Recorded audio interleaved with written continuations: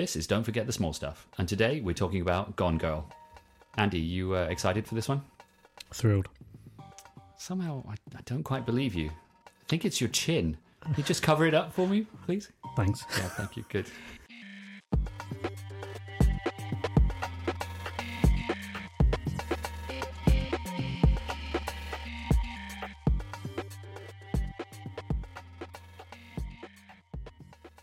Welcome to Don't Forget the Small Stuff, the podcast that celebrates the overlooked and forgotten little moments in films.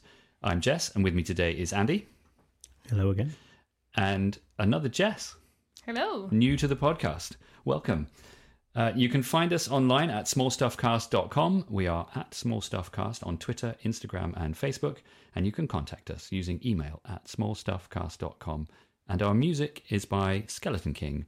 Find more of Skeleton King's work by following the link in the show notes. Jess, I believe you know Skeleton King. Yeah, just a little bit. Yeah? Any particular connection you have with? I think I met him once at the park. The park. Amazing. Gone Girl. It might be one of the most recent films we've done on the podcast, I think, Andy. Maybe The Raid was more recent. I think The Raid, but I think you're right. Although, actually, I was surprised to see it was 2014, so... Yeah, still quite old now. Yeah. Yeah. So are we. Thank you. Mm-hmm. Yeah, but not this one. New Jess. So Jess, officially, welcome to Don't Forget the Small Stuff. Thank you. Yeah, it's really good to have you. It's a bit of youth. Nice to have another feminine voice on the podcast as well. I think I've been on at you at work to join us for quite a while, haven't I? Well, we've been basically having a lot of informal podcast discussions for many years now, haven't we, about films and books and the rest. So yeah. Work is better when Jess is there. That's true. I don't know if it's worth at least acknowledging that, yes, there's two Jesses on the podcast today, but I don't think that's ever happened anywhere before, ever. No, exactly. Especially not at our work. No, not at all. This is untrodden ground. Yeah. So, let's not worry about it. People can figure it out. I'll be the Jess with all the funny points. Okay. Almost certainly. Yeah, thank you. What are our overall impressions of Gone Girl? Let's keep it relatively brief, but have we got any kind of overall thoughts? Well, actually, we could spin that a little bit, because as far as I'm aware, this was Jess's choice. Well, I will press. No, I do have the point, but I started off choosing this because I really enjoyed this film. Mm-hmm. And then now, having watched it several times, I can't say that view has been sustained. See, this is the podcast that makes you hate films. That's what we are.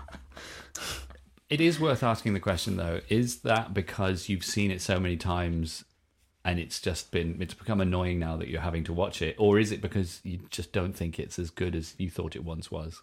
I think it's slight film fatigue. Okay. And then also slightly that there were just a few moments where I was just shaking my head at the screen, just like...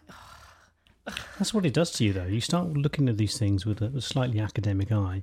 And, I mean, it's getting more of a joke now. Most of my points are kind of salty takes on, why would you do that? Well, that doesn't make any sense, because you do kind of put it under the microscope a little bit, and actually sometimes things don't bear up quite so well as you would have hoped. That's a fair point. And I think, just talking about this film specifically, I was actually worried that we weren't going to have any, for example, incidental characters to talk about, or small stuff, because everything in this film is very intentionally there for a reason. There isn't a lot of fat, so to speak, like unnecessary jokes and what have you. I mean, I was watching, I had the opposite opinion, actually. I kind of loved it the first time I saw it. Then I was like, oh, okay, maybe it's not so good the second or third time. Watching it again just the other day for this, I was thinking, wow, this is amazing. This is a master filmmaker doing his thing. I just think it's it's precise and moody and all the other positive words you can say about our film. I feel this is better than I remember. I don't like it as much as I remember because it's super dark. But I think it's real good. And the ratings, again, I was really surprised. It's really highly rated. I'm not surprised because it's, bad and it's rated highly, but I think it is surprisingly high. Shall we? Have you got anything else you wanted to mention? No, I think I'll probably end up saying it all later. Okay. So. Oh, All right. have we all read the book? No. I have. Yes. I actually haven't. Well, which is ridiculous because you've read every book. I know. I feel almost like I can't believe that I haven't read the book and that you guys have, and I won't be able to talk about it. Oh, I can't remember any of it. I mean, don't worry about that.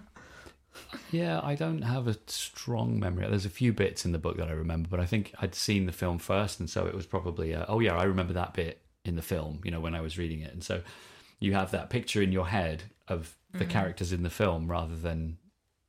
I think it's always better to read the book first. Can I ask, is it film or book? Which one was better in your opinion? I think that's real. I think probably film, but maybe only because I saw the film first. Is it also because the film has Rosamund Pike? No. Maybe. Perhaps.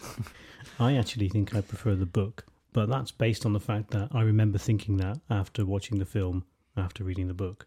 I can't put any... I think that logic to it happens, then. doesn't it? Like the Yeah. thing you experience first is the thing you kind of have the preference for. Shall we move on to the small stuff? Let's. Okay.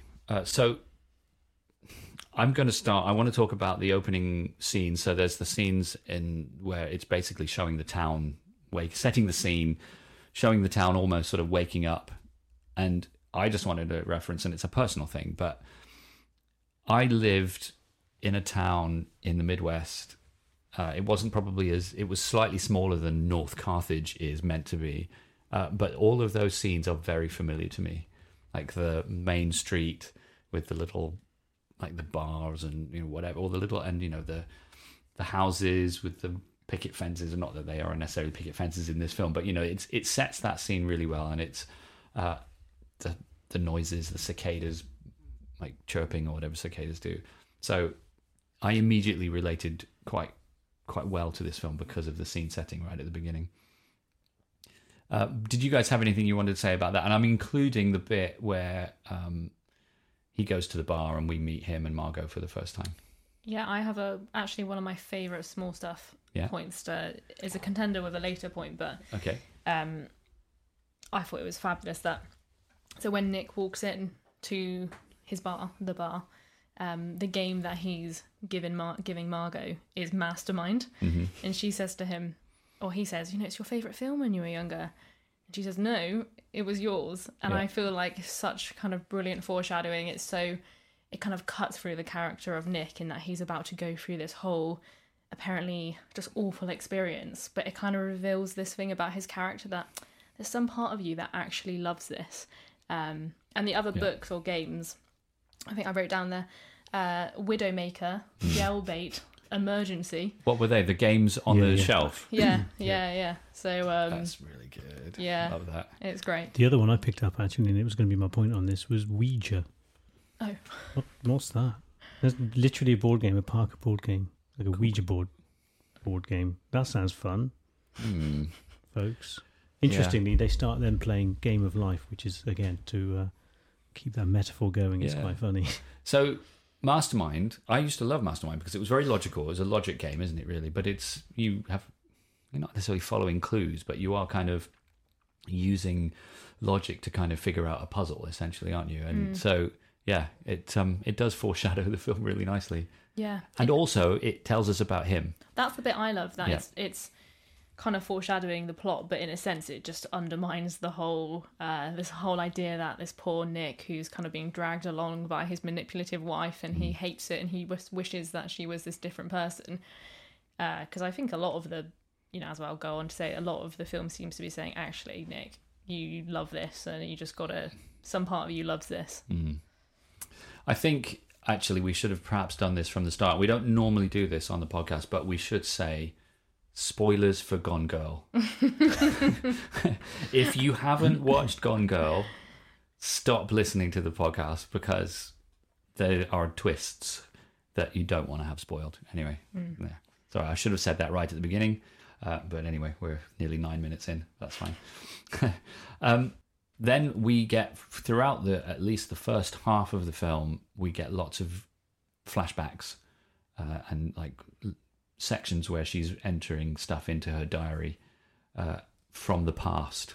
I just thought of something I did want to say. Yeah. It's just a piffy comment that Margot makes in the bar. Yeah. Where she says, whoever's taken her is bound to bring her back. Yeah. which I think is a great line. Yeah. Clearly she's no fan of... Well, she says a little bit later on, doesn't she? I didn't enjoy spending time with her, but it doesn't mean I don't care about her, which I think is, Margot. Well, she'll come up later, but yeah, Margot. You wanted to talk about the sort of the scene in the past, the first one, Jess? Yeah, so it's I'm springboarding from that scene, but actually I could have talked about any number of scenes. Yeah. But that first introduction, when she says, "What is your type?" and it's the kind of, is it A, is it B, is it C? And it's so interesting because throughout the entire film, there's this kind of continual conversation around, I'm not this type of person. I mean, I've got some examples. She says, it's so many different characters, all the phrase of, I'm not this kind of girl, I'm not this type of person, I'm not this type of couple. It's all, it's never talk of the individual, it's always talk of the caricature and kind of categorizing people into different types. And what I thought was so great about that, I mean, if you watch the film with that in mind, it is there again and again and again. You know, there's, Nick says about, I'm done pretending. Yep. Just this idea of a role. I think a role is the right word.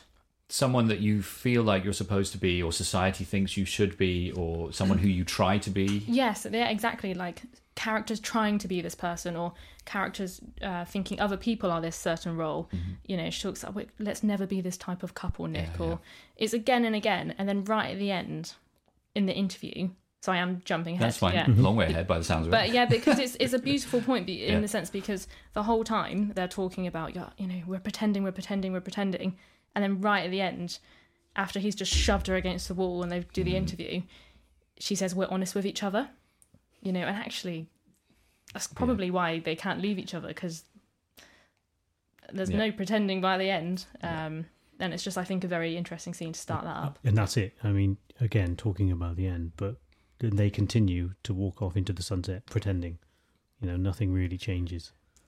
I don't know. I think they're being honest with each other by the end. Honest with each other, but pretending to the rest of the world. Yeah. That's the thing, right? Yeah. Is that they can be who they are with each other, but to the rest of the world, they have to be this different version. Yeah, they're still themselves, manipulative at the end, aren't they? Yeah. When they'll kiss me now or hold my hand and all that stuff. It's Then, after being back in the past for the first time, we're in North Carthage again, and we're at the point at which Nick realizes that Amy's gone. Jess, you wanted to say something about that scene, I think. Yeah, and it very much is a small thing, but it's just whenever Rhonda is who she is, the police woman, right? Rhonda Boney. Whenever she turns up in, I think, any scene, she has a cup of coffee in her hand. Yes. And it does. It just does my head in for some reason. I really love it. I mean, it's a little... I mean, it's what this podcast is all about. It's just the small stuff, but that tells you something about that character. But what is it telling you that she just has this absolute caffeine addiction? But it's just a little character quirk. It's like in the film we're going to be doing next, in Ocean's 11, Brad Pitt's character is always eating. I was going to say the same thing. Yeah, exactly. So I just think, I mean, maybe it doesn't tell us anything about but it fleshes her out a little bit. Yeah. You know, it makes her, you know, and she's obviously on her way to work. She stopped by, you know, Quick Trip or something, got herself a coffee, and yeah, I like it. Or maybe she was a great actor, but she just never knew what to do with her hands. Yeah. I also love in the scene where he's showing the police around the house for the first time, there's two things that I want to point out. There's one where Rhonda starts sticking post-it notes on places, and Nick and the deputy share a look, and the deputy just kind of like shrugs and like almost rolls his eyes at Nick, like, yeah, she does this. And then also he points at one room down the corridor and says, that's the cat's room. That was so good. We've got a cat room. Have you got a cat room? No. Yeah. I mean, it's just, it says actually a little bit about their lifestyle, right? They don't need a house that big. They don't need a cat room. They don't need it. Yeah, it just, Like, well, we don't know what to do with that room, so we call it the cat's room. Maybe it's that they are living the dream. They have a cat room? Yeah, they have the cat room. We'll skip ahead a little bit, not very far, but when Nick is at the police station for the first time and they're just interviewing him and he's being quite reasonable and just sort of, he's not even really taking this very seriously at this point. But then his dad shows up and, you know, he's literally in the next room, but they've been trying to reach him all day.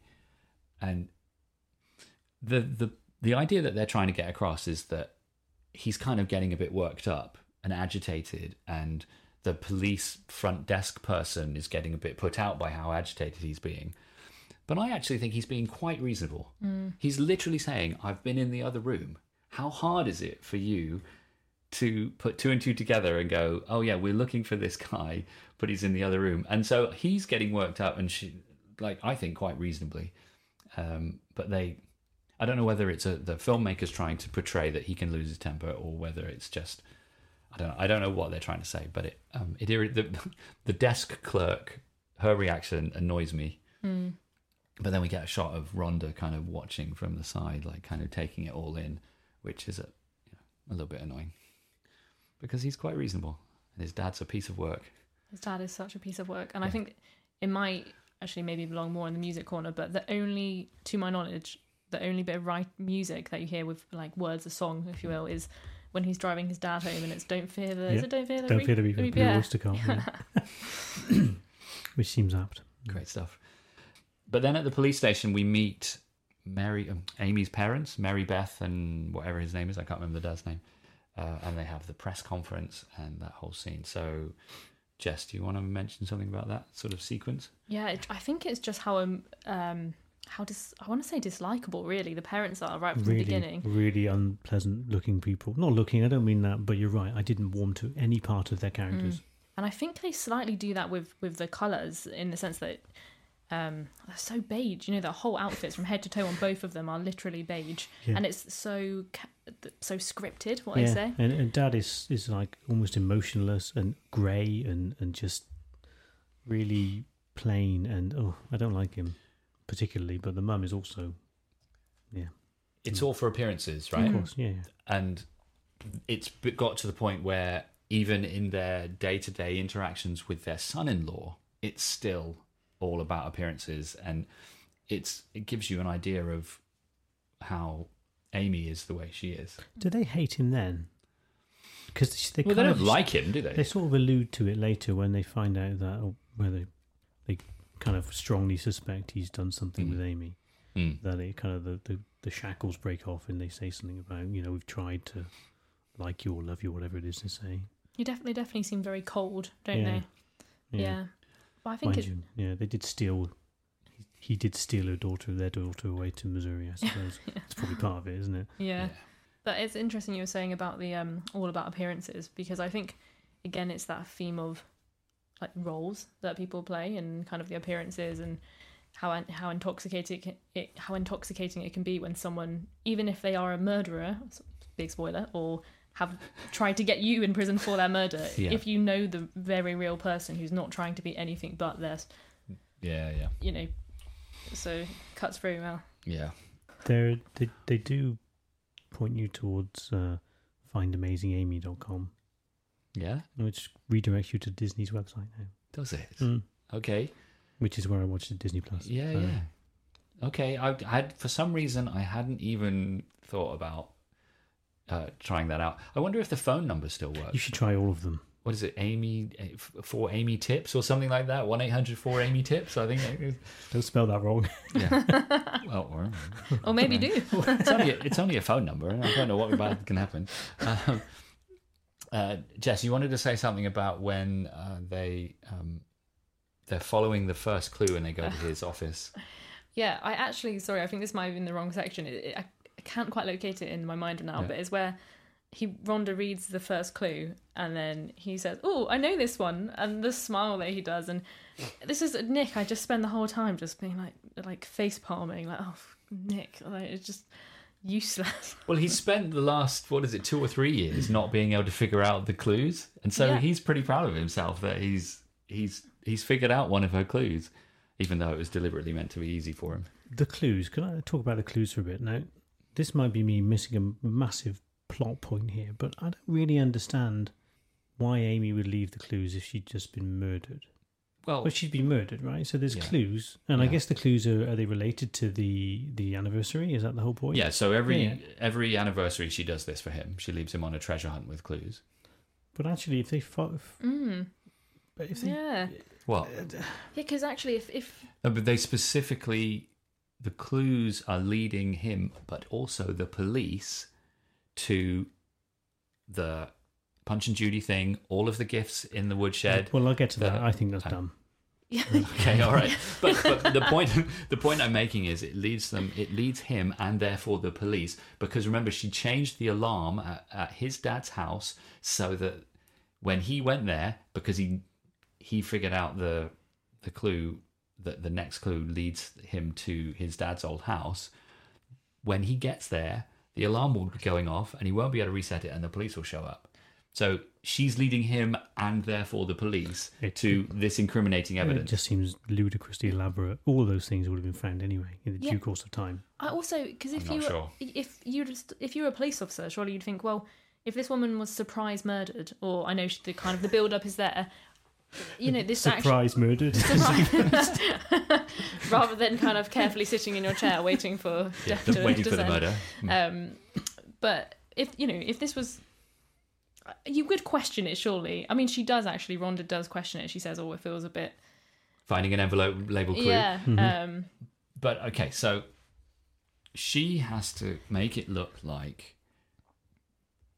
I don't know.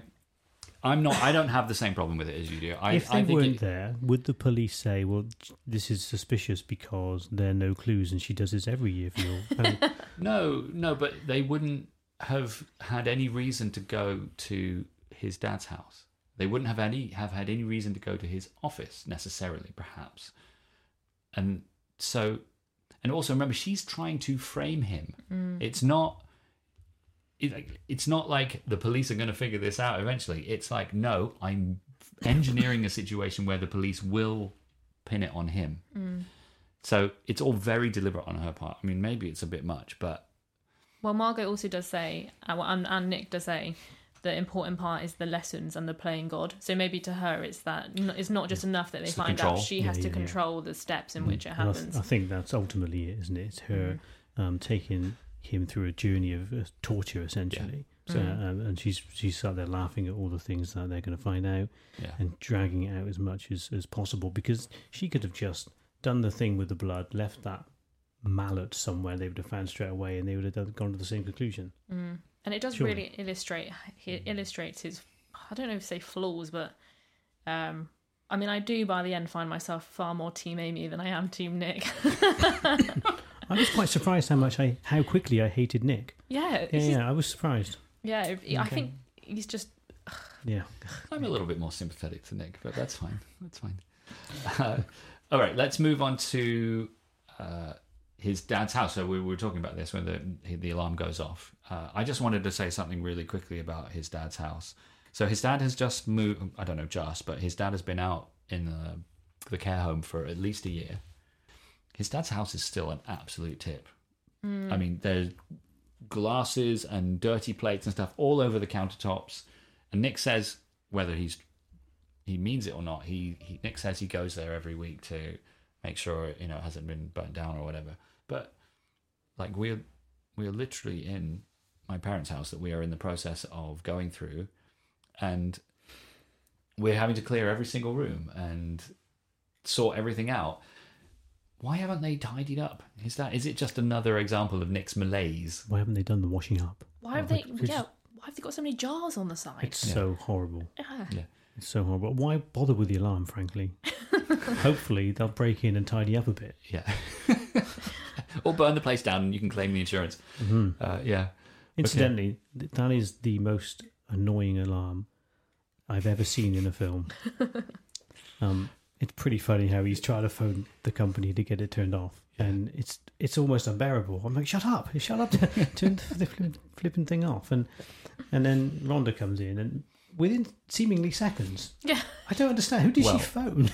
Well, no, I think it's that presumably the alarm company is also in contact with the police. Like it's Yeah, I guess. yeah. It looks like she phoned someone up, and It is- the second they answer the phone, they turn the alarm off. But you're probably right. It is quite convenient that it's Rhonda that follows up the call about the alarm. Of course. Do you guys remember if in that scene she has a cup of coffee when she turns up? No, I don't know. I would love to know. Watch it again. You should watch it again right now. Oh no, I can't.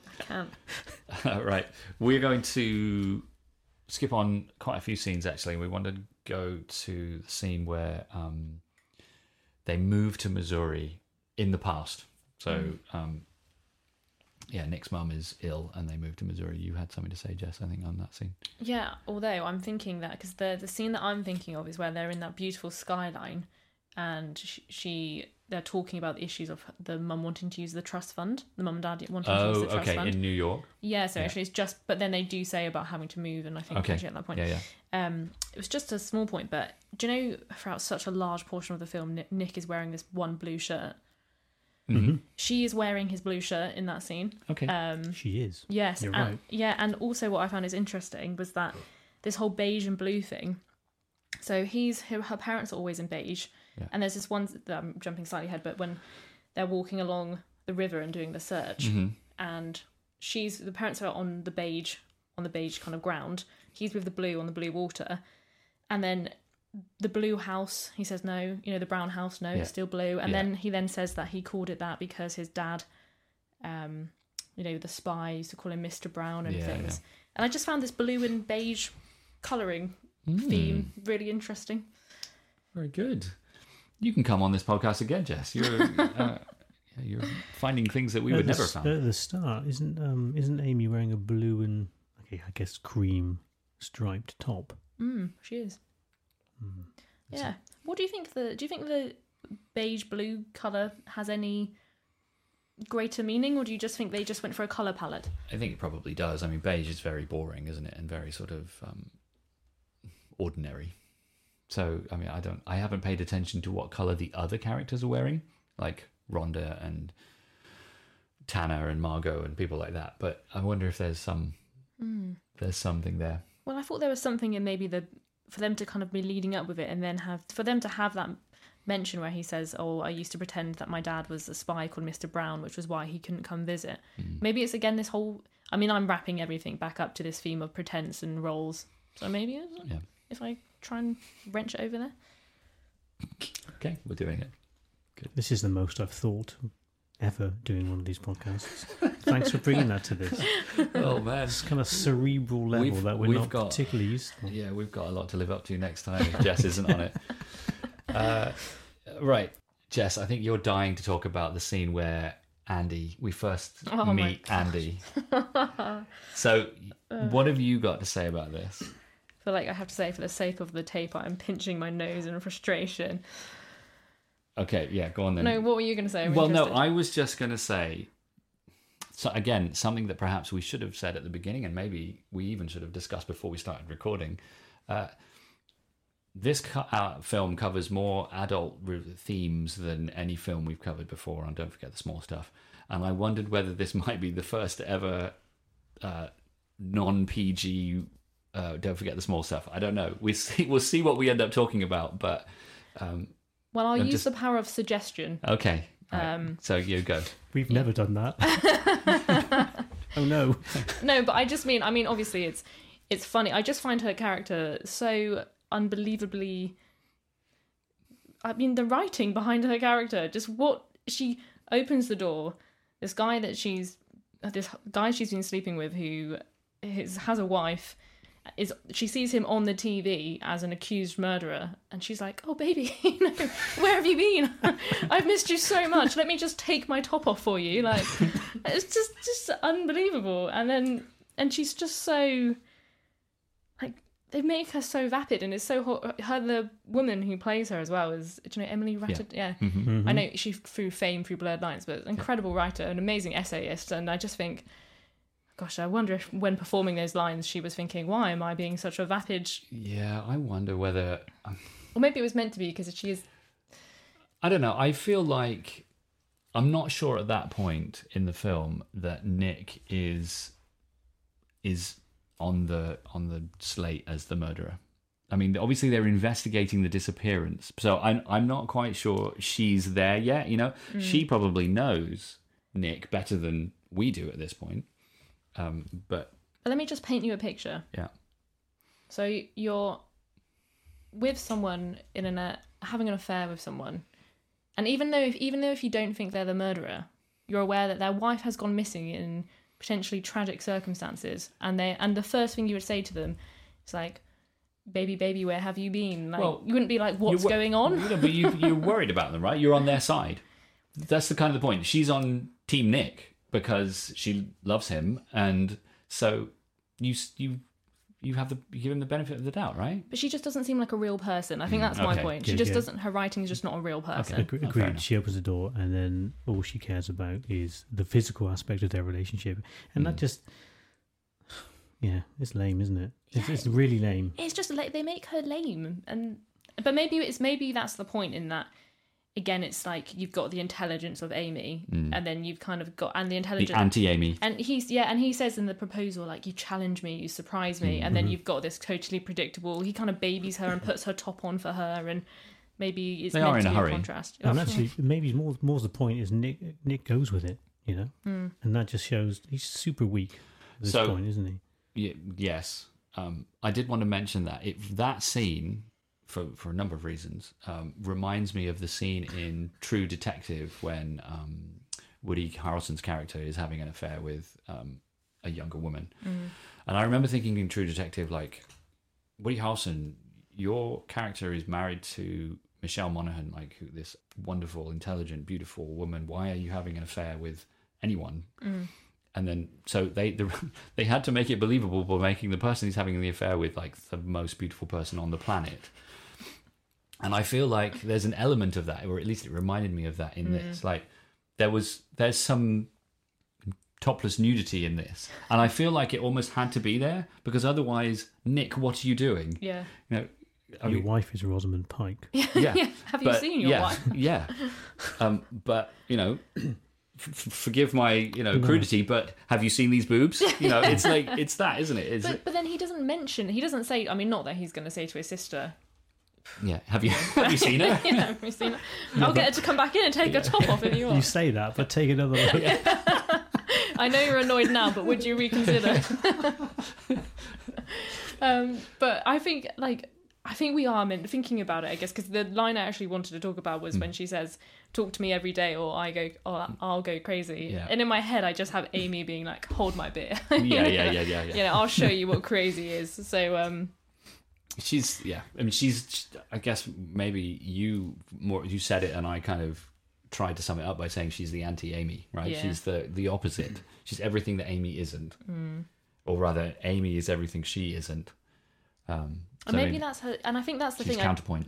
There's characters when they are a plot device, and so the dialogue just feels kind of weak. Yeah, I'm with you. You also wanted to say something about the scene that follows that when it's again in the past and Nick's mum dies and they have like our marriages in tatters basically.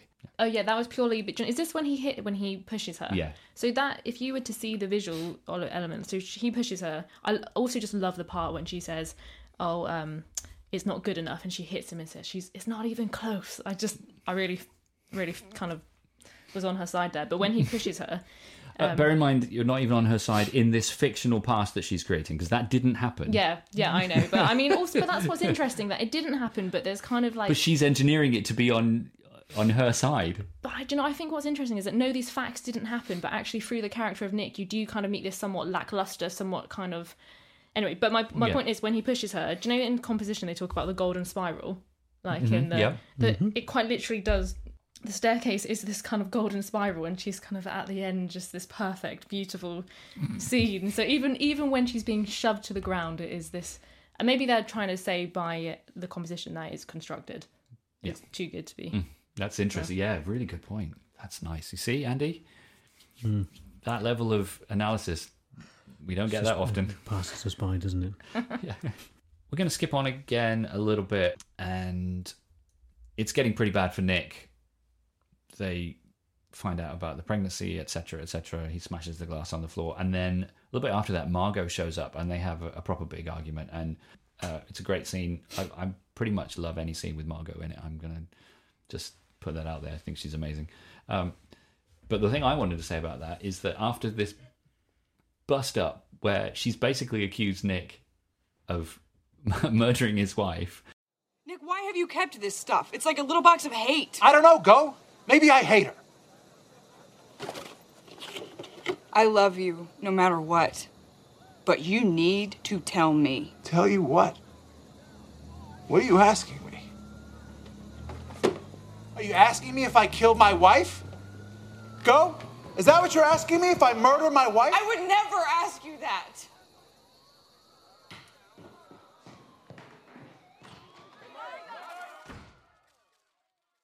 She leaves in a huff, but she still has time to just give the cat a little pet on the head before she leaves. Yep.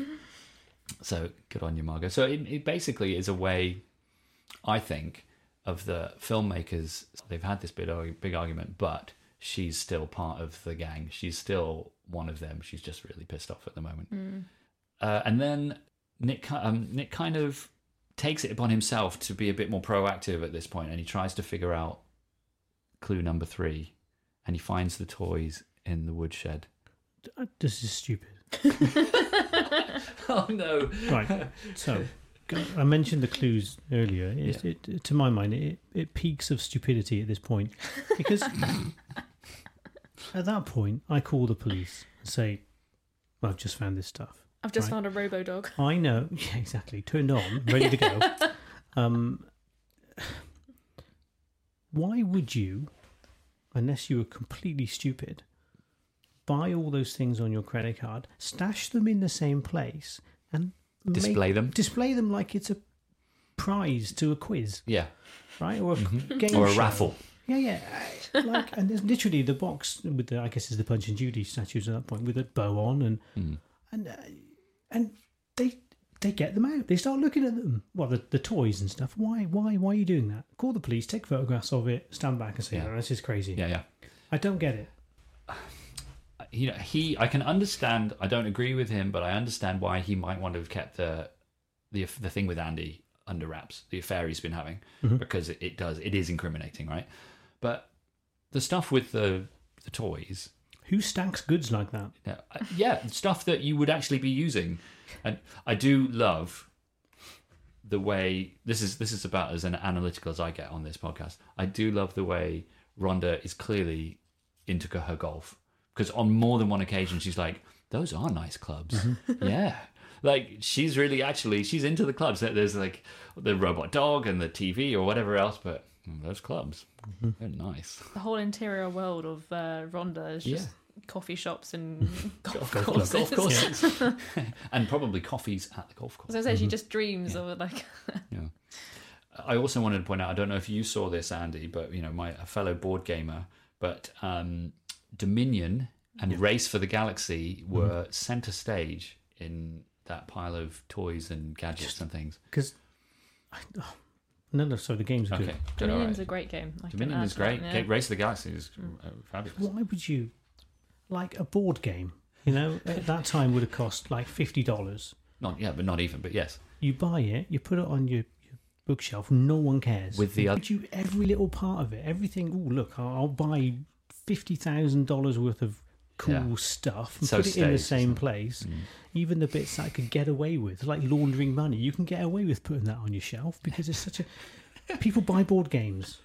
I love you calling it cool stuff as well, because that is the perfect title for everything that is in the shed. Like, it is the shed of Cool stuff. I used to watch the Gadget Show when it was a thing back on Channel 4, and it stressed me out, actually, because they'd have a star prize. It was like £50,000 worth of stuff. Yeah, I remember. That was and amazing. then they were talking about what you get. They'd list it off, and it would take them like 3 minutes. I was thinking, if a truck, and it was a truck, turned up with that stuff, where would it go? I know the answer. In the wood store. Right? So what you're saying is this was the Gadget Show prize pool. That's what he's done. He's won the Well, that's the Gadget thing Show as well. prize. If the police had found exactly this is where it does slightly fall apart, the whole treasure hunt, because if the police had found that before him, surely that leads back to this feels why would you? Why would Well, but you? they don't think that when they find it. So I think, yeah, it's Who stores things like that? for me. I know you guys are kind of finding more weak links in this film than I am, but for me, this is the weak link in the whole film. It's like, what? It doesn't Yeah. make It's any just so sense. staged, it's so ridiculous. Yeah. And if the police found it, they'd be like, well, What the hell is going on? we're, This is ridiculous. Yeah, what? This is so contrived. Yeah. Yeah, and especially when you're then having a conversation with Nick and he's saying, no, she's setting me up, she's framing me. Okay, that makes sense. Yeah, yeah. Because look at this ridiculously staged scene here. But anyway, right. We don't normally do this, but we're going to take a break.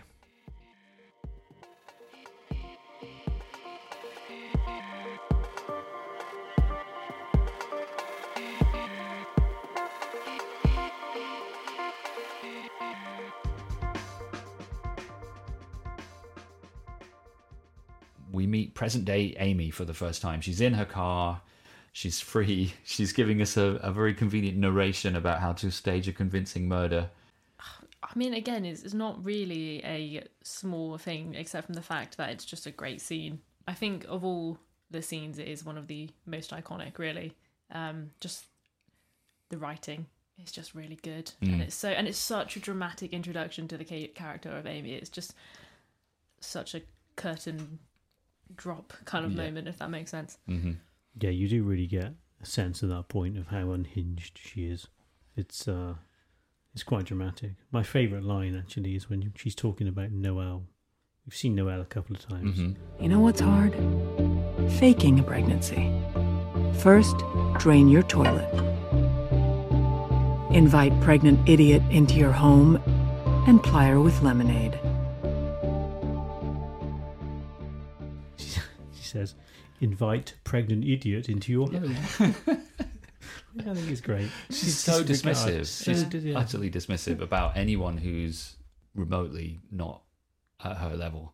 But I don't know if it's potentially worrying, maybe an invitation to me reflect on my own self a little bit here, but I do just find her so much more likable than to Nick. Nick is so just kind of he has no impact really. He's just kind of like, oh no, and then she comes along and she's like, this is how you get stuff done. It's just Well, I mean, Skeleton King beware, right? the guy I met in a park once. He'll be fine. Actually, the only time I think Nick kind of impresses with his assertiveness is when he decides to do the interview, despite the fact that Andy's just kind of come out and said we're having an affair on TV, and he's like, no, I'm going to own this. I'm like, well done.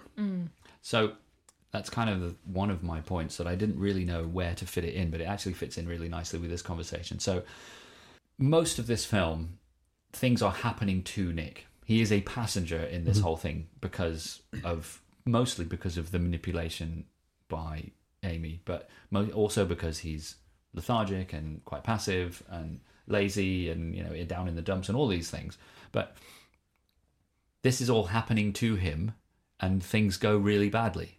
It's only when he decides to take action and do something positive that things start to go all right. So you'd mentioned the interview, even solving the clue, the third clue, even though it leads to something bad, he could have, if he'd been more proactive and reported it to the police, it would have been even better. And when he goes, I know this is kind of when he goes to see Tanner, and then Tanner goes into to see the other guy, Tommy. I guess he's being proactive then as well. And things go a little bit better for him. Anyway, that's just my thought. Yeah, he's a passenger for most of this, and it's better for him when he's proactive. I think that's maybe why you like, almost, even though Amy is doing something that is just crazy, there's this part that you kind of think, wow, yeah, what is this guy doing? Like, you have sympathy for both of them in their marriage. Let's not talk about like the murder plot and all that kind of stuff, but in their marriage, I think I sympathise with both. She is incredibly controlling and hard to live with, and he is lethargic and a bit of a wet fish. and yeah, I love the bit when he says, oh, she's always dissatisfied, like, and then it's such a fantastic line. She says, he actually expected me to love him unconditionally. So good. Oh man. So shortly after the how to stage a convincing murder, it kind of actually ends rather suddenly when she hits herself in the face with a hammer, which is not something I could do, I don't think. Just it shows you the length at which she's willing to do. But the only thing I wanted to say about that is that she's doing it while she's brushing her teeth. So she has a toothbrush in her mouth when she hits herself in the face with a hammer. I'd forgotten about that bit, and I thought she was going to hit the toothbrush into her mouth with the hammer. I think, what are you doing? Obviously, that's not what she's doing. Yeah. But I feel that's high risk, right? Because you don't know how you're going to react when you get hit in the face with a hammer. It's quite close to her eye. Yeah. You know. Well, what if you fell funny and you landed on your face instead of on your back? And of course, there is the obvious risk of the fact that you are hitting your face with the hammer. Yeah. You know. Was that hammer? Did she buy that hammer for the job? Well, that was a question I had. She gets it out of underneath the sink in the bathroom from a small toolkit. Was that just there the whole time? Did every cabin in this campground have a toolkit under the bathroom sink? I think that's a special type of hammer because it had a kind of rounded head. It's called a ball peen hammer. Is it? Yeah. It doesn't Why sound do you like a know real that? name. Because my dad was an engineer. He had all kinds of ball okay. peen hammer. Okay, but it's not just a regular hammer. So you. Well, my dad had a number of ball peen hammers, but But it's not that I wouldn't buy one because it's not a claw hammer. You can't pull out nails with it, for example. And it hasn't got a flat head. No, it does. The other end has a flat head. The other side. Okay, right. So it's flat head on one side, the ball on the other side. But I wanted to talk about the noise that it makes because I quite like the thud. It's pretty funny.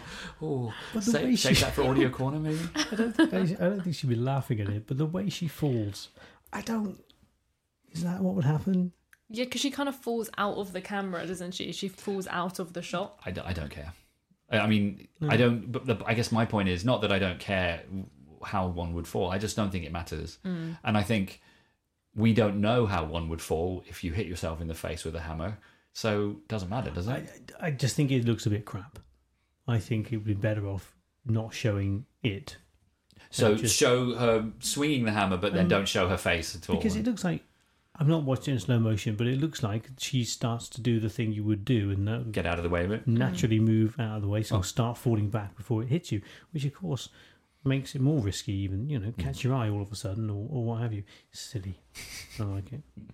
I do like the toothbrush thing because again, it shows she's just so matter of fact. It's like it's part of the process. Yeah. Like Brush your teeth, get hit in the It's like when face. she's got a post-it note that just says, at the end of this is the plan to Kill self. and just a question mark, and it's in. She wasn't sure what day, I guess. She's just so matter of fact. It's like the emotion's taken out. This is just the steps that need to happen. Yeah. The calendar of insanity is so well organised, isn't it? Mine definitely is. Skipping ahead a little bit, we meet, or rather, he goes to meet Tanner Bolt. I love Tanner. I think him and Margot are my two favourite non-incidental characters. The best thing about Tanner is that he is always laughing at Nick and his situation. Nick Dunn, I have been sitting by the phone, my friend. I'm sorry. Do you not believe me? No, I believe you. It's just the craziest thing I've ever heard. I mean, I love it. For you, it sucks, but you got to have a grudging respect for your wife at this point, right? Are you laughing me out of the building? No, are you kidding me? Like the first time we see him, pretty much, you can just tell that Nick's just finished telling him about the whole situation, and he's just laughing at him. And he's like, what, something like, "You don't believe me," or something. He goes, No, I believe you. No, it's he just says the wildest thing I've ever heard. Or he says something like, as well, like, "Are you laughing me out of?" Yeah, that's it. Good. And then also just after that, Tanner's clearly very good at his job because he instantly finds Tommy O'Hara, and he go on. So it's just interesting, actually, if you think like Tanner. Nick is surrounded by these people who are more capable and more efficient than him. Yeah. So he goes to meet Tommy, and I think this is probably my favourite scene in the film when he's in the bar with Tommy, and Tommy's like, I don't know. I just feel like this is, I don't know. It sounds a bit trite, but I feel like this scene is the heart of the film because it's the corroboration of the fact that Nick is not alone. Like, she's done this before. And I love the way Tommy says she's moved on she's graduated or from being raped to being murdered. And I just think it's so good. I love the line when he says, and guess what's tied up on the bed? And he says, you're the ties that you wouldn't wear. And it's like, you do know you do, yeah. Also, I won't, for the sake of the podcast and the PG, I won't go into the details. But he's describing the scene, and he apologizes to Nick, like, sorry, I know this is your wife. Like, Nick's face that he makes is so good. No, he just doesn't care at that point. He does though. That's the thing. He kind of looks a bit squeamish, as if like, oh no, clutching his pearls. Then we're back with Amy, and kind of get that scene with Greta watching the TV and stuff. So that show they're watching, it's only a little thing, but it tickles me every time I see this. I've seen enough US TV shows to laugh continuously at the speed of the credits. You watch. This is a particularly outrageous example of credits that they're just illegible. It's hilarious. So yeah, they're watching that show where essentially it's about Amy, and she's getting a bit mad about Greta's opinion, and then it ends in it made me chuckle. The fast scrolling credits. What year is this supposed to be in? I don't know, 2010-ish? Yeah. Like 2012? I don't know. I mean, why? No, it's just every time they use... I know, the tech tends to be crap. Like really old, apart from the stuff in Denny's house. Everything seems to be like a bit run down and like... She does go to an internet cafe as Yeah, well. that's the Well, worst. So, it's in the Ozarks, right? Yeah. Having been to the Ozarks, it's not the most affluent area. And so if you're going to a campground on end, be a resident at a campground, it's probably not going to charge very much. And then you've got a crap TV and you've got, It wasn't just that. I mean, the internet cafe, again, I get it. See, I don't even think that's the internet cafe. I think that's the lodge of the campground. I think it's like, oh yeah, you want internet access? Yeah, we've got a couple of PCs upstairs. That's my take on it. Whatever that is. Yeah. But there's a couple of other examples, and I was like, is this?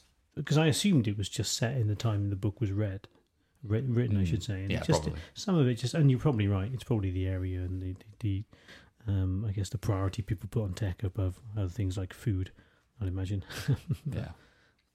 A little bit later on, still in the Ozarks, they go play crazy golf, and it's a turning point in the film because they see the money belt. But before the money belt thing, I just love the Greta takes a full swing on the crazy golf, and the ball goes absolutely miles. It's just so good. And under her breath, Amy goes something like, "Are we keeping score?" Yeah, because she would want to be in control, right? Yeah. She would She'd want to wanna win the golf. Crazy golf, and it's crazy golf. Yeah, I just love the full swing that Greta takes. It's brilliant. Again, moving forward a little bit, but the money belt situation leads to her basically getting mugged in her own cabin by Jeff and Greta. Greta, in many ways, she's kind of... I don't like her, but I love the character that she just absolutely... like, Amy's trying so hard to put on this accent and be this person, and then when she mugs her, she's like... Look under her dress. He talked you into this? I talked him into it. Second you leave, I'm calling the cops. Your glasses are fake. Your hair's dyed all hamster. You say her name's Nancy, but you don't even answer to it half the time. You're hiding, I don't know why, and I don't really care. But you ain't gonna call the cops. I don't think you ever really been hit before. No! Oh! Just rips her pretense to shreds. Yeah. And when they're watching the news, she's like, spoiled rich girl, and she just cuts through it, and she's so good for that in the sense that she's like this antidote that just can't be manipulated by Amy. She's no dummy is the point about Greta, right? Yeah. Just because you are local in the Ozarks or whatever, it doesn't, you don't have to be dumb because you live in a deprived area. It does such a good job to showing that Amy thinks she's so clever, and she is, but actually there's this kind of this worldly knowledge that she just is lacking. Yeah. I think Amy messes this whole bit up. Like, the money belt thing annoys me so much. Like, is she complacent at this point? She thinks she's done it, so she can kind of. I mean, she does kind of just chill out. Like, she's like in the pool, just like living the good life for a few weeks before she kills self. So I think she drops her guard, and the money belt thing is a disaster. Like, what are you doing? I mean, don't take it crazy golfing with you. Lock it in your car. Or, anything. No? I mean, I don't know. I think... I mean, the car looks like you could open it with a can opener. Yeah, no, fair enough. Yeah. But it's one of those interesting things that they do in films or TV shows when they have this random plot moment, which actually, if, for example, if you were to take away her drop, they need her to drop that money belt because that is where the momentum starts coming from. But it's quite an annoying thing to do because it's kind of like you've got two writers and they're in a room and one's like, oh, but we need to go from point A to C. How are we going to do that? Yeah. And it's like, well, I'll just get her to drop the money belt. I wonder if that part is in the book. Yeah, I wonder. I don't know. I can't remember because you're right. It seems a really clumsy way of going from here to here. We need something that's going to change the tide. Yeah. And it feels like a completely contrived thing where they've said, okay, let's just do that because then we can move forward. No, that's fair enough. I don't know whether I don't remember the book, to be honest, but after they leave, after they've stolen her money, she does that scream into the pillow, which I think is great because it's so revealing of her character because she is still keeping up the appearance. Like, these people have just mugged her. They don't care about her. They don't like. Jeff does say sorry. Sorry, we really need the money. He's polite about it. It's like she screams into the pillow so they don't hear her scream. So that it's like she's still keeping up appearances. Yeah. She's not showing any weakness at that point, even though these people don't care about her. They have just inflicted this on her. But the only people she's doing that for are them, because like no one else is going. Anyway. I just think it's a really interesting little snippet of Amy's character. She drives away. She needs to phone. We don't know, but it's just. It turns out she's Desi. Yeah. It made me laugh. So she stops at like a service station or something to make the phone call. The public phone is in the worst place because obviously they've muted her voice. They don't want us to know. You can kind of hear a little bit of screaming or something right towards the end of that scene. But the truck is driving past. It's so loud, and there's no cover. You just imagine anyone making a public phone call from there would be completely impossible to hear what they're saying. The noise. It's really funny. But there are, if I remember rightly, there are places in America where their phones are like that. They're just out in the open. Most frustrating thing ever. You'd be like, so what are you saying? It's just so funny they choose to film it when there's so much noise around. I guess because it helps mute Amy, I suppose, exactly. from a cinematic perspective. It's so that we don't know who she's calling. But it's so stupid. Yeah. We then go to the scene with the interview, or at least like the preparation for the interview and then the interview itself. Yeah, the only thing that I had to say was there's this really funny line when Nick is saying, I'll just continue to say, I'm sorry, I messed up, blah, blah, blah. Or no, actually Margot suggests you just amp up that I'm sorry, I messed up, I'm an idiot. And he's like, yeah, I get it, what men are supposed to do. I just thought it was kind of a line that kind of comes out of nowhere. And it just made me laugh. Do you agree with that? What, just need to apologise and... I mean, I just feel good. like... Thank you, that was the right answer, thank you. No, I do not. I was questioning, I was like, is there part of me that believes that? Let's be honest here. So it is Desi that she's phoning.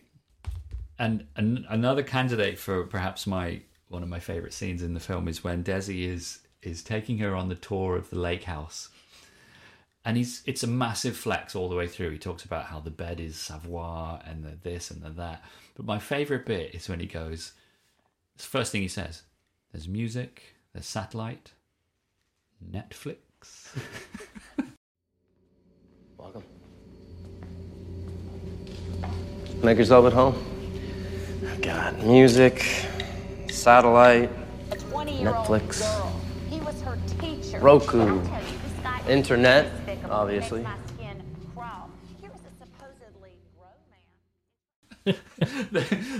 It's like that for him, for some reason, is the ultimate flex. And it ended up on Disney Plus. Yeah. It's like, I've got Netflix. Like, she should literally go, everyone's got Netflix. Or like we're literally beside a lake. That's probably the cooler part. He says, as well, at the end of that bit, he says, internet, obviously. What? If you didn't have internet, I'd be leaving. He's just so awful. So we've already talked about how, even though Amy is the, quotes, villain of the movie, potentially, we don't particularly like Nick, or at least you guys don't particularly like Nick.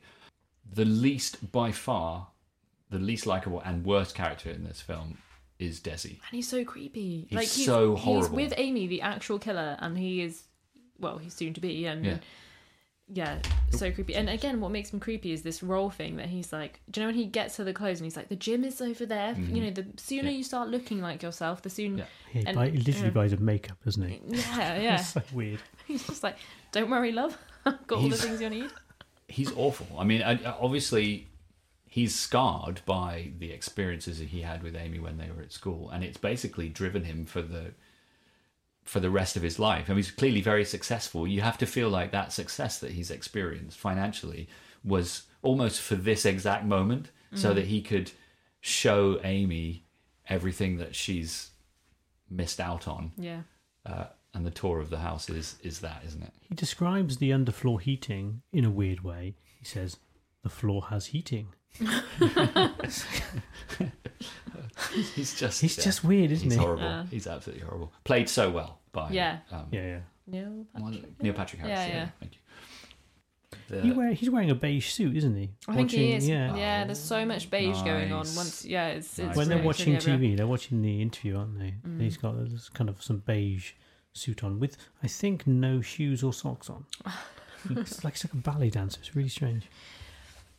Jess, did you want to mention anything about the either them watching the interview or the police finding the woodshed? It's the interview, so there is a point to just build suspense now. It will be being returned to in Audio Corner. Excellent.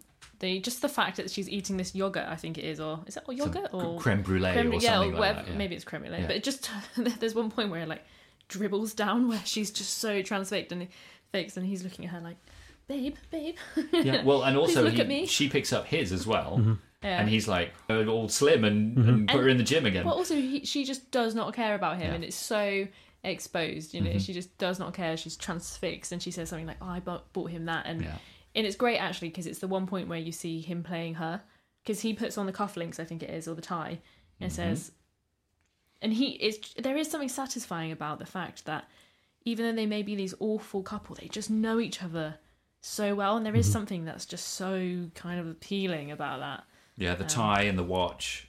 Yeah, I think there is a lot to be said about. And he does the hands on the chin thing, the fingers on the chin thing. Yeah, and I think that's when he does do so well from the fake audience because you think, oh, he doesn't kill his wife, but in the real audience, you think, oh, he does know his wife.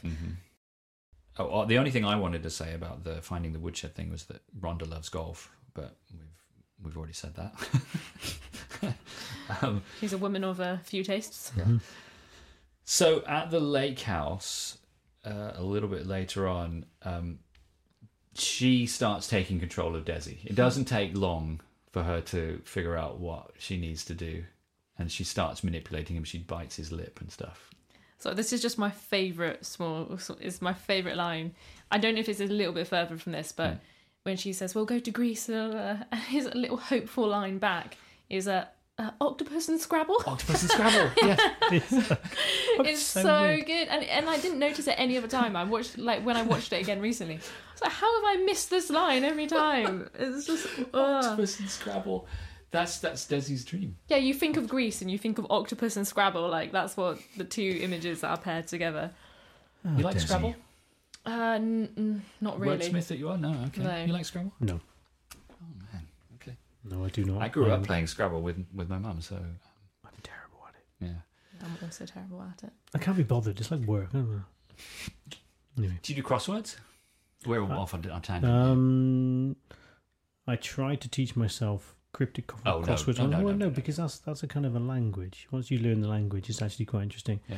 I can't believe you're giving Scrabble a hard time, but you're And I do crosswords until I can't, and then I move on. So I leave them not even half done, frankly. Yeah, I mean, that's how it goes. Because I just like quizzes and I like questions and Anyway. I just wanted to mention something about they obviously Nick's been arrested at this point, but then they get him out on bond, I think Tanner says. And Tanner has said this a couple of times, and this is the point I wanted to make. In terms of trying to find Amy, Tanner has said, I've got 2 of my best guys working on it. He says it twice, but nothing ever comes of it. Yeah. I want to know who Tanner's best guys are, and I want to know how close they got to finding Amy. And I mean, there's a lot of unanswered questions there. Who are Tanner's best guys? Why are they so good? What did they do before they worked for Tanner? And why didn't they find?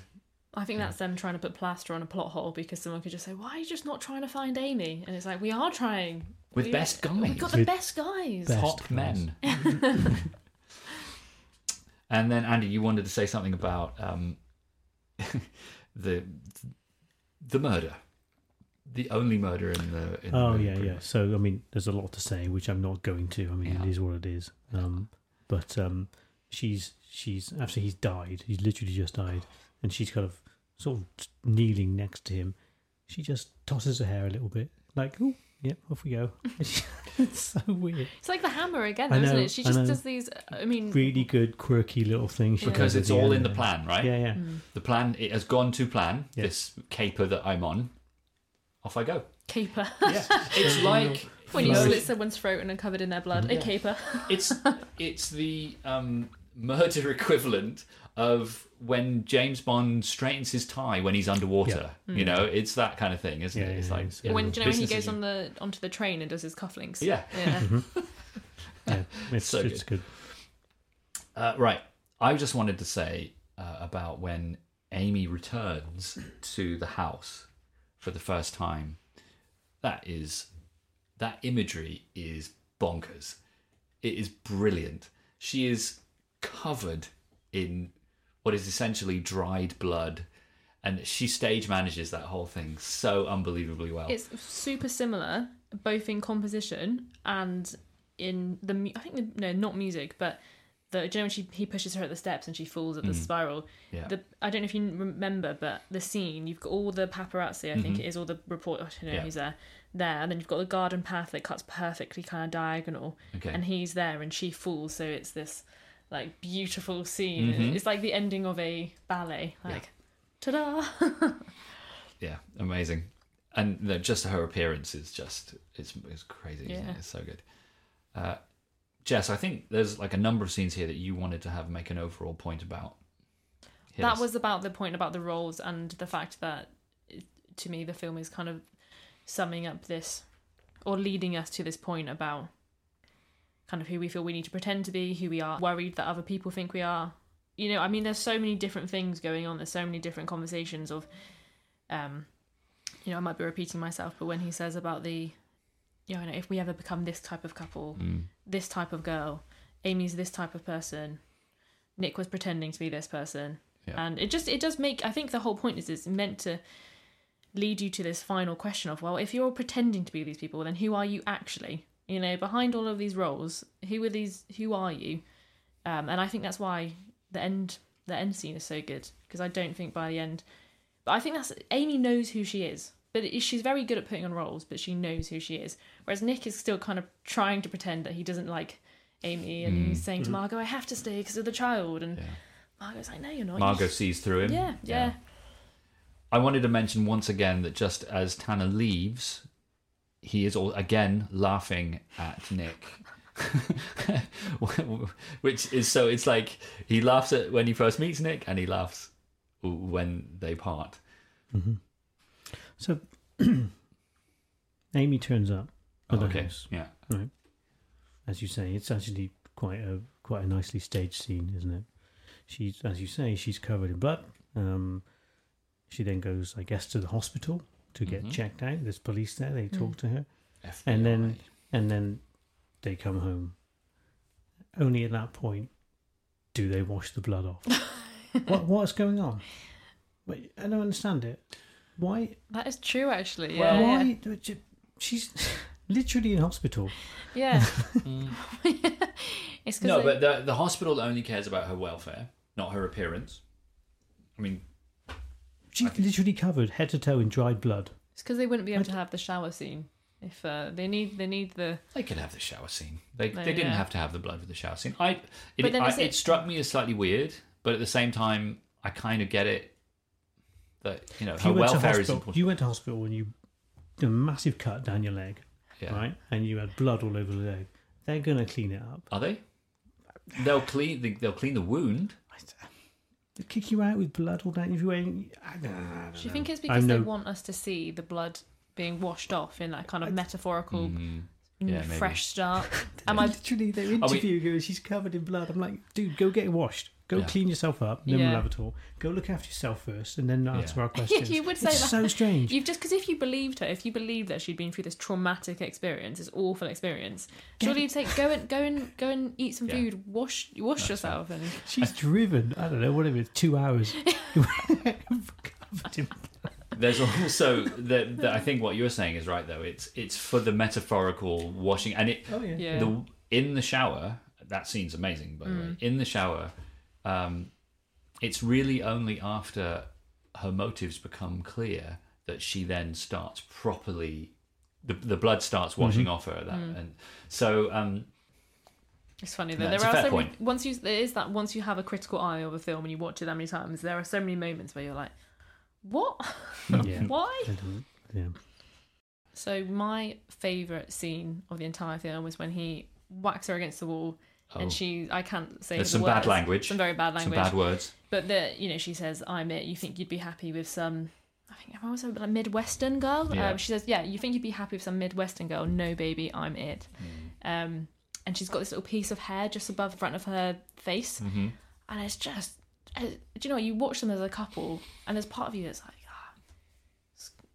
it's kind of.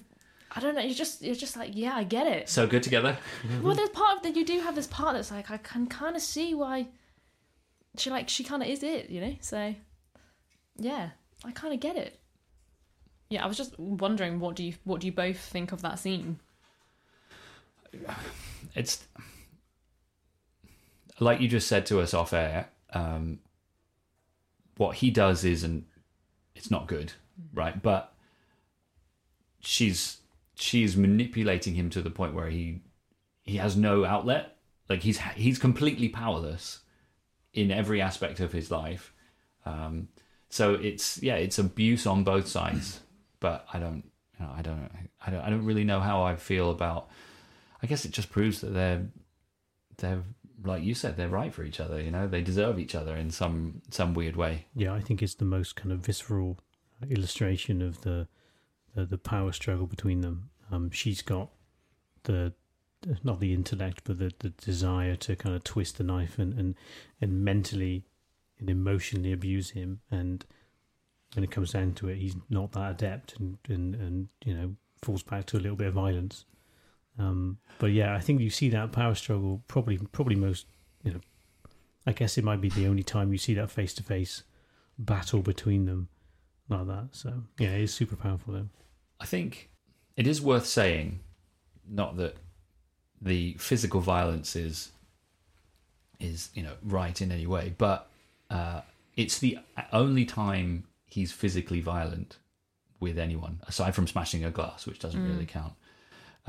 Because the violence we see previously to that it's made up. It's her false tale. Yeah.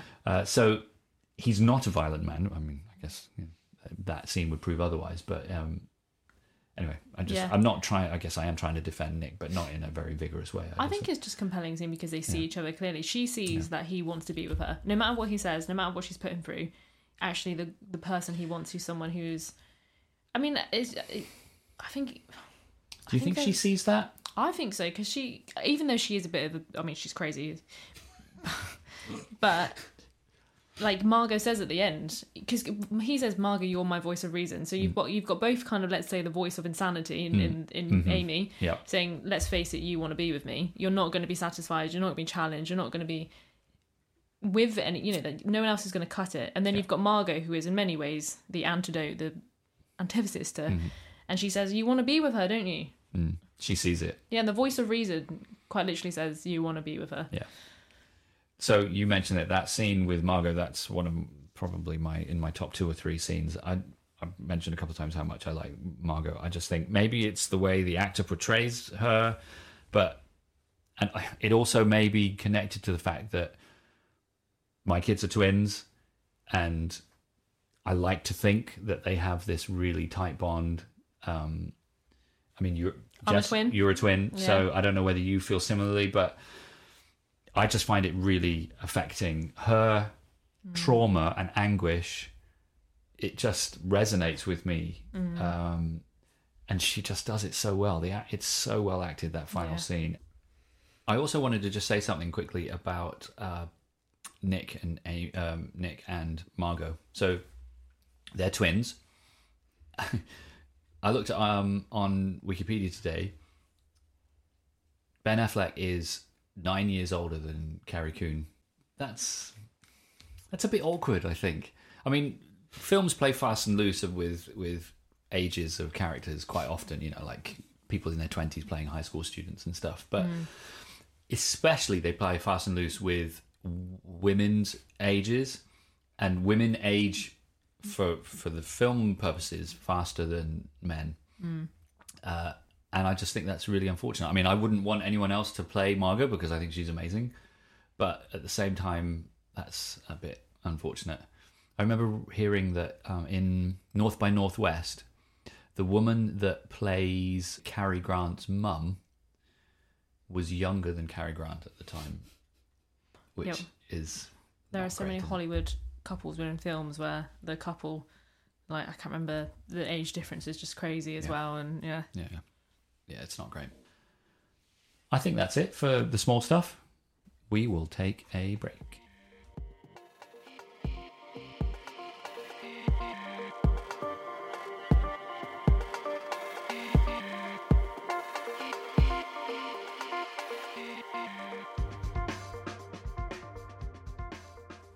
Okay, we'll do the categories. We're going to do the quick hits first, and they really will be quick at this time because there were no backhanded spit wipes. I'm looking at Andy just to make sure he confirms that. No, I thought there might have been 1 or 2, but no.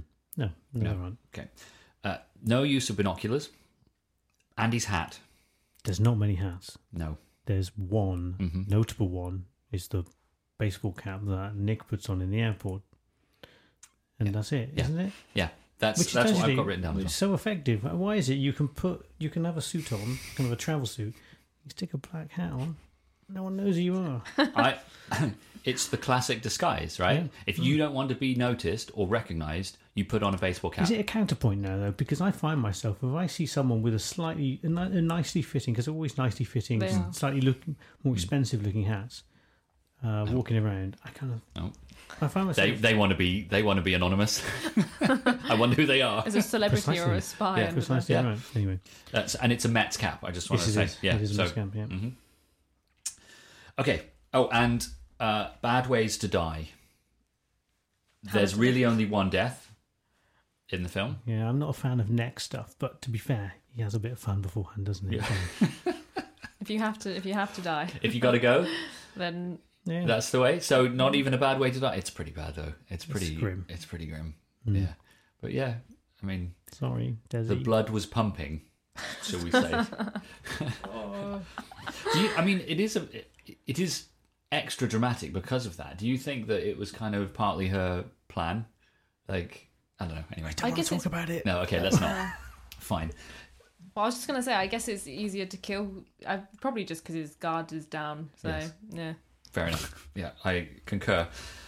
There was a Roger Moore-esque joke I was going to insert then, but I'm not going to. You could. Go on. I knew. I can kind of imagine where the joke was going. Yeah, so. that's all moving on. So let's visit Audio Corner. Yeah, I mean, I think the sound design in general was actually really beautiful and probably one of my favourite elements. Sound, like, effect-wise, it's the glass of wine he pours during the interview. And she's so mad about it. She's like, "What are you doing?" And And it does kind of make Wait, you with the jump. interview... Which interview? When she's watching the interview with... Oh, yeah. He Okay. pours his glass of wine and they really kind of amped up the sound of the wine being poured and she looks at him with these daggers. And then otherwise than that, it was just... I love when she does the diary entries and there's this really kind of ambient, immersive, quite floaty music. And then it just is always so nicely paired to what's going on when he kisses Andy for the first time. On the very first night that we met, we walked by a bakery that was having their sugar delivered. And it was in the air everywhere. A sugar storm. And before he kissed me, he leaned in and did this.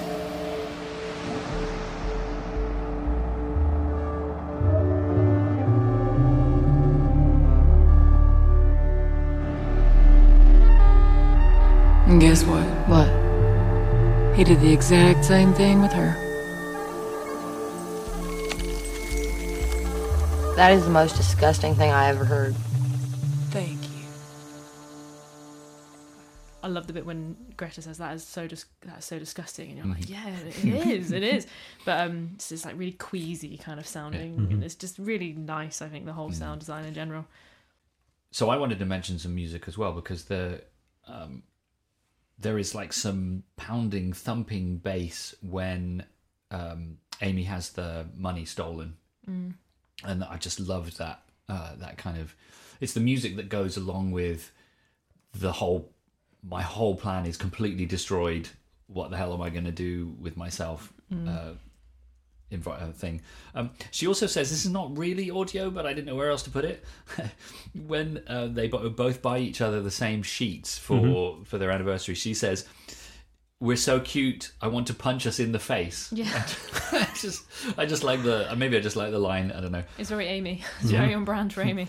I'd like to give my Audio Corner award though to just the cicadas in North Carthage. The noise that cicadas make is so evocative of being in the Midwest at that time of year.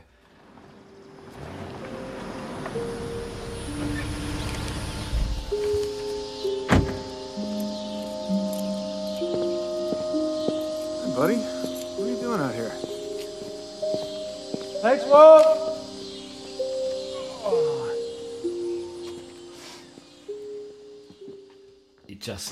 It was one of the first things I noticed when I moved there from the UK. It's such a unique sound, and it just sets the scene for me perfectly. I've also got some sort of ambient music. I think when Amy's describing the setup of the murder, I think it's quite slightly menacing audio kind of music that's going on in the background as she's describing how to stage a convincing murder. Yeah, that's quite nice. I've already mentioned the thud of the hammer when she hits her in the face. I think that's pretty good. I wonder how they made that noise. It's usually something like a watermelon or like a chicken breast or something. Yeah, but you've already mentioned it, but the noise I'm gonna target on that one is the golf swing noise Greta makes. So they've clearly just got a library shot of someone with a driver from a golf course, like properly Tiger Woods whacking a ball, because you can kind of hear the tee ping as well. Yeah. And they've just put that on her little. I know she does whack it, but it's pretty funny. It's with a putter. You've got to connect pretty well with a putter to make it make that noise. Sort of swiping it through the air. It's brilliant. So yeah, it's the golf swing noise for me. Oh! Are we keeping score? Did you? I realised that you didn't pick a winner. Okay, a specific winner. Ooh, Yeah. I think it probably would be the sound when Andy and Nick kiss, because it's so perfect. It's just perfect. Okay. Is it perfect? No. Did I stutter? I did. Right, let's go to best looking scene. Andy. Right. Okay. So, honourable mention to the mini golf course. I think that's really nicely lit. There's a lot of mini golf. No, I just think it's quite nice because there's some folks sat on like the veranda in the background, and all that's lit up, and there's this kind of less harsh lighting on the golf course. There's also a great shot of the cat quite early on. I think they're coming into the house, or I think Margot's coming into the house, shutting the door, and she looks down, the cat's there, and so it's dark, and the cat is sort of gently lit from, I guess, ambient light from the moon or something, and then you've got flashlights going off. And it's just this little shot of this cat sat there, like those are flashlights. I like that. That's nice. Mm-hmm. But the best one for me is right at the start when they kiss outside the bakery. You've got the flour in the air as they're unloading the flour, and Sugar. it's kind of sugar. Whatever it is, and it's all kind of ethereal kind of lighting. And there you go. So yeah, sugar. So can I just like drill down a little bit? Is there a particular moment in that you particularly like? Is it the shot of like them kissing, or is it the wide shot of all of the sugar in the air? It's always the wide shots for me. Yeah. So there's a slightly creepy bit when he kind of wipes it off her face. I feel like I'm gonna have to. Well, it's a contender between the Sugar Storm. It is just beautiful, isn't it? And it's interesting how the equivalent of Andy and Nick kissing is, because you've got the snow coming down. Yeah. So it's similar in some ways, but it's not quite as beautiful, not quite as perfect. No, even though I just called it perfect twice. Yeah. But it doesn't work, does it? Yeah. Because you wouldn't brush snow off someone's face, because snow doesn't do that. So so actually there are strong points for that, but a bit that I think, if you're like, it's not beautiful, but the bit where she does slit his throat and you've got all the white and she's wearing this white lingerie and the white, the bedding, and then just the amount of blood. Just the contrast is just actually such a striking image. Yeah. So, yeah. There you go. Best looking scene. Make a lovely poster, wouldn't it? 100%. I want it in. If someone walks into my house, the first thing that they see. Yeah. We're learning quite a lot about you, Jess. So I've got a few nominees as well. I'm going to mention the Sugar Storm, but I agree. For me, it's the first shot we see with the guys in the bakery, and then they're walking down towards the camera, and the sugar's all lit, and I think that looks amazing. The shower scene looks incredible. I mean, they're both pretty attractive human beings in the shower. She's got the blood all over her, and it's an amazing shower. It's an enormous shower. And just it looks incredible. The lighting is good as well, and the color, all the grey of the tiles and things looks great. But I'm going to give it to. It's cat themed. I'm going to give it to the scene. I think it's the first morning after she's back. So it's the day after the shower scene, and she gets tucked into bed or whatever, and then he comes down and she's like cooking. And what does she say? Like "Hello, handsome" or something like that. But anyway, the first shot we see is her in the kitchen cooking, and then the cat is sitting on the kitchen island or something, facing him, I think. And it's like, wow, look at this perfect domestic scene of a wife cooking breakfast and your cat waiting for you as you come down. And it just looks brilliant. And it's the cat. The cat wins it for me. So that's my pick for best looking scene. The Monsieur Mendel Award for our favourite incidental character. Can I go next? Because it's quite a good. Yeah, please do. My 100%, and I've been biting my tongue, or afraid. The cat. The cat is my favourite incidental character. And I've been waiting to say this and not bring up the cat. And every time you guys have mentioned the cat, I've been like, yes, the cat. It comes up so much that Rhonda says, he asks me to feed the cat. He's got a separate room. There's so many bits when, like, you're saying about Margot, when Nick just picks him up and brings him into the scene, and they never really, not that you need to explain a cat, but it's just, I've never known a film where except from maybe Alien. Is it Alien? Yeah. Never known a film where the cat has actually such a notable. Do we know the cat's name? I don't think it ever gets mentioned. Shame. No, it is a shame. I think, is he the epitome of an incidental character, the cat? Because he didn't have to be there for any of those scenes, but he makes the film richer for being there. Yeah. And it's and I can always imagine, like, asking the director, like, why? And the director's been like, I don't know. Why not? Quite like cats. Well, they are all nice to the cat. Yes. I mentioned, like, the big fight that Nick and Margot have, and Margot pets the cat just before she leaves. Yeah. So the cat is the true innocent in all of this. Mine is pregnant idiot Noelle. I think they perhaps amp up her idiocy a little too much, because she's really, like, annoying. The time when she's just knocking on the door, ranting, And Rhonda's like, just a reminder, this is a crime scene. Yeah, she's like, open the door. Like, she's the most important thing in this entire thing. But yeah, she's my favourite. Mm-hmm. She's just silly, but there we are. So I struggled a little bit to really kind of get my own definition of incidental in this, because as is the way of this film, I think if you're in this film, you're in it for a reason. Well, you wait to the closing credits. Okay, all right, good. But you see what I mean, though? Like, yeah. For example, I'm going to give it to this person, but he's not incidental. He's quite important. I'm going to give it to Tommy O'Hara. Mm-hmm. Like I told you, I love that scene in the first place, and I'm going to undermine the whole point of incidental character with my reason for why I'm picking him. He's so important in this film. Without his testimony to corroborate Nick's crazy story rather, about Amy's craziness, we're still not really sure. But he is like I said it earlier, the heart of the film. But I'm defending it because he's not in it very much. He's in it for one scene. It's pretty short, and so I'm going to say he's incidental, even though he isn't. I also want to. I would definitely mention the cat. Yeah, of course. I want to mention Watchful Wally, the guy that lives opposite them. That he was a contender. He seems to be always on his porch. Mm-hmm. Yeah, Walt. And so I don't know if he has a name. He might in the credits. I haven't looked. But the second deputy. So we've got Rhonda's main deputy that doesn't really like Nick very much. But there's one scene when they're at the house, and there's like a second deputy that's like. She asks him how big is that TV, and a couple of other things. Oh yeah, and he said something about how the thing they found was in her unmentionables.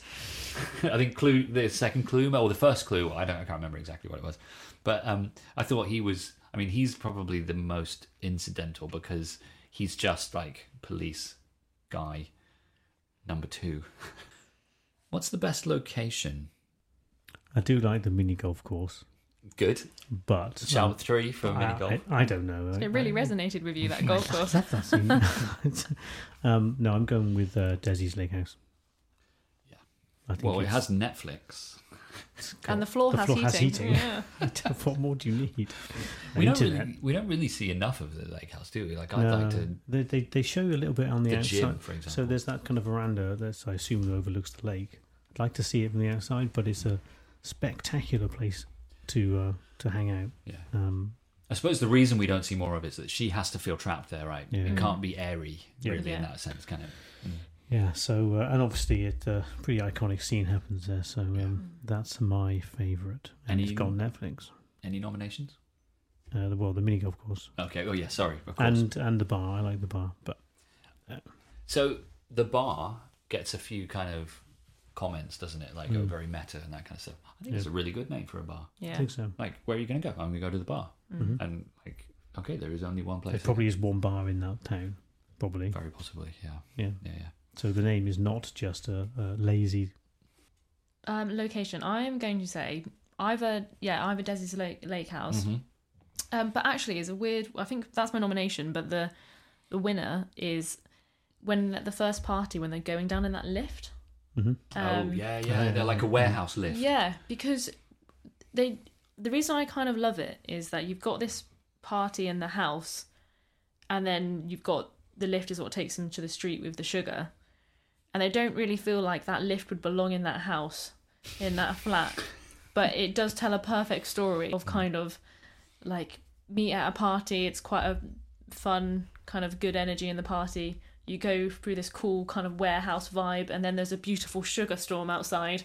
So it just tells the story well. So. I approve. Very good. I have a few nominations. I did nominate Desi's house, the lake house, of course. The bookstore, where they have their second anniversary. With the secret room that no one knows about. Well, I mean, it wasn't really a room. It was just between bookcases. Yeah. It's the most ridiculous. Mm-hmm. But it looks cool, though. Yeah. It's a pretty cool bookstore. I don't know if that's included with the books. And there is one shot when they go to St. Louis for the interview. There's one shot of the St. Louis Arch with the courthouse underneath it. Having been there multiple times, the St. Louis Arch is as incredible as it looks. In fact, actually, I think it's better in person than it looks on TV. And so, but I'm going to give the win to the shower. I think the shower is just awesome. It's just, yeah. What souvenir would you take from this film? Prop or item or something from the film? What would you go with? So I'm slightly torn. So I'm going to mention the hammer again. I would take that hammer. The ball peen hammer would be quite useful. But I quite like the hammer. It'd be funny to have on the wall in a case, or just in your toolbox. Yep. I do like Margot's "Protect Your Nuts" T-shirt she wears at the start. I don't think I paid any attention to that. Would like that in a frame. I think that would be funny. Well, can you describe it to us? I don't know what it looks like. You got to pause it, and it kind of. I mean, I had to look quite hard to see what it said, but it was quite. It was like Is it like a squirrel or something? Well, yeah, it's like a comical thing, like someone, like a little cartoon character of an animal, I think, running away with a nut from a bowl. Okay. Protect your nuts, like it. It's good. That is a great T-shirt. It is a good T-shirt. So I'm tossed up between that and my other nomination. Oh, I've got another nomination of the gummy bears. I like gummy bears. I would take gummy bears. I'd probably just eat them though. So yeah, you'd have to be careful when you like Tanner's gummy bears. Yeah. I think I might go for the Rolling Rock illuminated beer sign in the bar at the start. Yes, there's a nice beer sign, but it's probably quite generic actually. So, but you'd have the one from the film. Yeah, it's pretty cool. So, it's a nice light. It looks good. So. That'd be a great. I'll take the beer sign, and then if not, someone else had that. I'll have the Protect Your Nuts T-shirt. Okay, good. So it is. I mean, I'm really tempted to say the Robo-Dog because I just love this idea of Nick just sat with his card, or Amy being like, "What's cool stuff number 52?" Like they give quite a lot of attention to the robot dog. I'm not really sure why. It's just really stupid. I think it's because it is just it's expensive, and no one in this world needs a Robo-Dog. Frivolous is the perfect word. So he's got a real cat. Why does he need a Robo-Dog? He's a real cat who he adores. So if I can't take Robo-Dog or the cat, actually, mine is the pink fluffy pen because I love her just destroying absolute. Just the most menacing behaviour with writing this. She's got beautiful handwriting as well. And she's just destroying this guy's life with this pink fluffy pen. Good move. Yeah. I really struggled with this category. Have the hammer. You've already got those. My dad's got some. I'm good. So I was going with the pens. So you've gone for the pink fluffy. Okay, yeah. I mean, we can pick the same thing, all right? But can we? Because I kind of want the pink fluffy pen. So, but I want the one, and I don't know what it is, but it's got like an outline of something, and I couldn't tell whether it's an outline of a flamingo, or if it's like the outline of the Monaco Grand Prix circuit. I honestly couldn't tell what it was. It reminds me of that circuit art you can get there. You can put on your wall. It looks like a track, doesn't it? But it's bad not to be. I mean, it's nonsense. But that one, it's just a pen with like a sort of a 3D outline of something at the end of it. Yeah. Well, I think they're quite good choices considering we work together. We can both have the coolest pens in the studio. Okay. Yeah, good. And we would use them. We wouldn't keep them as like trophies. Maybe if I was kind of writing a death note to someone, like a really super passive aggressive post-it note. Okay. Yeah. Then maybe to me, presumably on the desk. Yeah. Okay. Yeah. Let's move on to the Call Me Bronco Coolest Look Award. Do you know, I was quite tempted Amy's kind of outfits in Desi's house after she's got changed into that white dress because she just looks so slick and that white outfit she wears. She looks amazing. She looks great. But I'm gonna go. I don't actually like the outfit, but I think it just works so well for the character. Is Amy's mum when they're doing the search and she's wearing these sunglasses and these pearls and these boots and this beige outfit, and you just think, ugh. Like, I'm happy for you to go for that. Yeah. But I just do need to say the name of this category is the coolest. Call Me Bronco coolest look. Well, but it's fine. You go. Well, I would say then let me split. So the best outfit for character kind of choice for it matches the character so well. Mary Beth. Coolest outfit, Amy in the house in her white dress. Okay, Final answer. Got it. Good. Andy? It's difficult to not say anything Amy wears. She looks pretty incredible in almost everything. Yeah. But particularly, I think my act, I'm going to pick at the start, Amy at the start. When we first see her in the party, she just looks incredible. And she's wearing that blue stripy top, and then she puts a really chic coat on over the top when they leave. Yeah. Very nicely done. Honourable mention to Nick St. Louis Cardinals t-shirt. I think that's pretty good. One of the only times you see him not wearing a blue shirt, I think. Yeah. It is. But yeah, I'm going to go with Amy's start-off outfit, I think. Yeah. It's exceptional. So anything Tanner Bolt wears, for me, is pretty cool. Again, you're right. Anything Amy wears, mostly apart from the stuff at the Ozarks. And the blood. It's not a good look. But her murder outfit, Yeah. I don't know if that's what you meant by white Kind of. dress. I guess it's the collab, the both. Yeah. Yeah, so the whatever it is she's wearing, the slinky white murder dress. It's great. I really like. Yeah. Murder dress. Yeah. Like one of those murder dresses. But I am going to give it to Nick's St. Louis Cardinals t-shirt. Yeah. I mean, it's a good t-shirt. Ben Affleck's he's quite a buff guy. So, but it was a refreshing change. Like you mentioned his normal wear, and then when I saw him in that, I'm like, oh, okay. It is funny that they decide, because he's in this shirt so much that you start noticing it, and then he just has a sudden t-shirt. Yeah. And he looks good in it, and it's a cool t-shirt. It's like it's not a typical necessarily like Cardinals t-shirt, I would say. It just looks good. So yeah, that's my pick. I'm gonna have to go back to your murder dress, because I love this idea of being like, are you gonna wear a nice top and jeans, or are you gonna wear your murder dress? I think it's the murder dress tonight. Well, it depends what we're going to be up to. Bit of murdering. Yeah. We will finish, as we always do, with closing credit. Yeah, so you mentioned earlier that there's not much wheat. No, chaff. There's not much chaff to the wheat of the main cast. But there's loads of people credited for this film, and I was confused. I didn't really... I mean, I suppose there's a load of extras in the search and the kind of the event they hold, the vigil. But there's one guy, Mr. Darren Cooper, who is simply Mustached Man. I've said this before. I can always count on you to find. I've said this before. I'll say it again. Can you imagine being a character whose only distinguishing feature is that he has a mustache? That's the only thing he does. Who's that guy over there? That's Mustached Man. Yeah. He's an important enough extra to be billed. Yeah, because there is a whole bunch of uncredited. And I do myself. Well, the little rule I have is I never pick uncredited, but if you were to look on IMDb, you will see a whole bunch of uncredited people with better names than a Mustached Man. And it's not like he's a big deal. I had a look at some of his other stuff.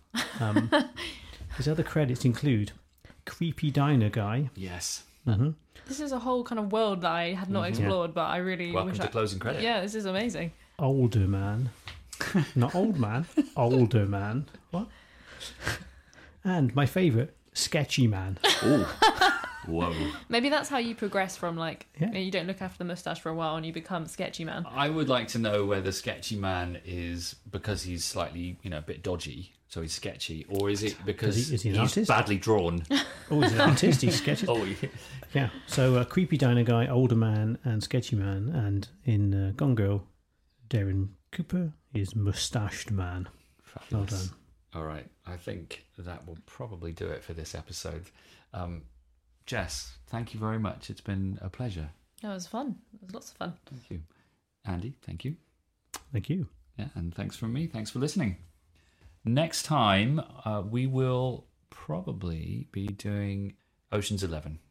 I think we'll have Chris back on the pod with us, and so we're looking forward to a bit of Steven Soderbergh's Ocean's 11. Maybe give it a watch if you want to join along, but don't forget the small stuff.